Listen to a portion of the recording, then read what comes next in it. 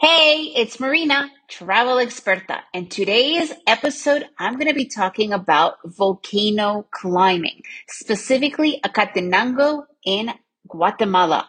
Are you guys ready to make every day an adventure? Let's begin. Acatenango volcano is located outside of Antigua, Guatemala. That is pretty much where you have to begin. The majority of the outfitters or the tour operators are all located in Antigua, and you could have a pretty good pick of operators. The most important thing to remember, every single tour is an overnight tour. The main reason for this is because when you get up to Acatenango, it is located right in front of Fuego Volcano. Fuego Volcano is the one that is constantly erupting. Acatenango has not erupted since 1972, so it's a safe volcano to go up, and that's why the hiking trails, everything is located on Acatenango. However, Fuego is the one that is constantly erupting. Sometimes it's going to be erupting a lot more than other times. So they could even actually close the entire hiking trip altogether to Acatenango. But normally it is pretty safe, especially at that safe distance. So the main thing when you do look for an operator to take you up Acatenango is the location of their camp.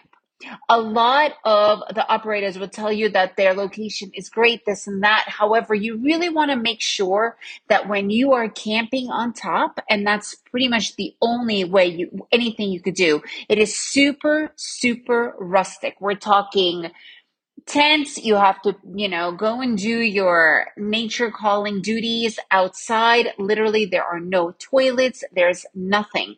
So where your tents are located, you really want to be right there in front of Fuego because that is the main attraction. Obviously, climbing volcano, and if you are a volcano avid climber, there's more to it. But the majority of people go up Acatenango because of Volcano Fuego, which is also called Fire Volcano, but everybody knows it as Fuego, is for the show that it gives you. And I mean, the lava show is spectacular. You will never see anything that unbelievable. However, if you are camping on the opposite side of the volcano, you're not going to be able to see it. And it's really, really important to be able to wake up. And you normally wake up around 4 a.m. because that's when the real, the sunrise and all of that magnificence happens. So you don't want to really walk too far to see it. You want to be able to literally open up your tent and be able to see it. And that actually also goes for when you arrive. So the entire tour, you start at the bottom. They drive you to the base of Acatenango, and then depending on your level, it takes about 4 to 6 hours to get to the top. And when I say depending on your level, a lot of operators are going to tell you that it's for any level. It's not. It is a hard ass climb. And I'm talking hard. Okay. So you cannot just have a mild hiking ability. We're talking you need to have hiking ability. Okay. It is not easy. It could really do a number on you. It is 4 to 6 hours straight up. Okay, so definitely be prepared for that. If you are training, even better. But if you don't have any training, it can be really rough. And then because the majority of the operators take groups up, it's very few that are actually doing private, and the private ones are almost double the price. And if you don't have the ability, you really don't want to be able to be the reason why everybody turns back, because it is legally necessary for the operators to be with you the entire time. So really be aware of this. Okay. So there are the guides, or like you would know as in Mount Everest, the Sherpas, which obviously Sherpa is known because of the region. However, it's kind of the same thing. It's these helpers and the guides, and some of them do, if you pay them a little, they can carry your backpack.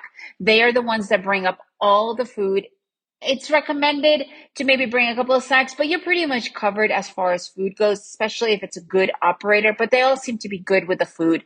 They will give you lunch, you will get dinner, and you will get breakfast because in the following morning, you will be down by noon, 2 p.m. at the very, very latest after going down.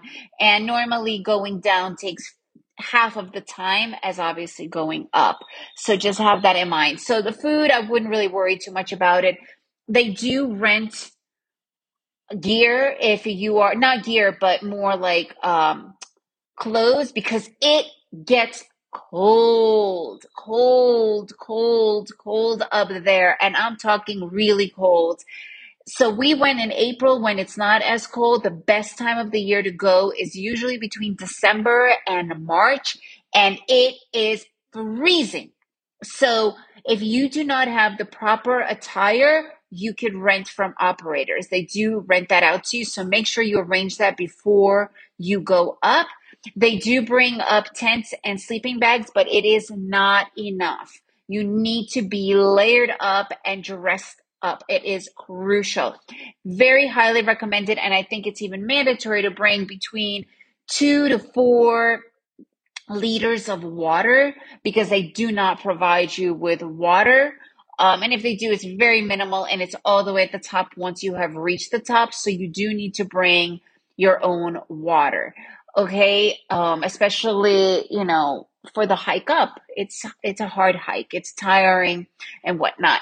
So just be prepared. Okay. A lot of places will try and sell you the most important thing, just a quick summary.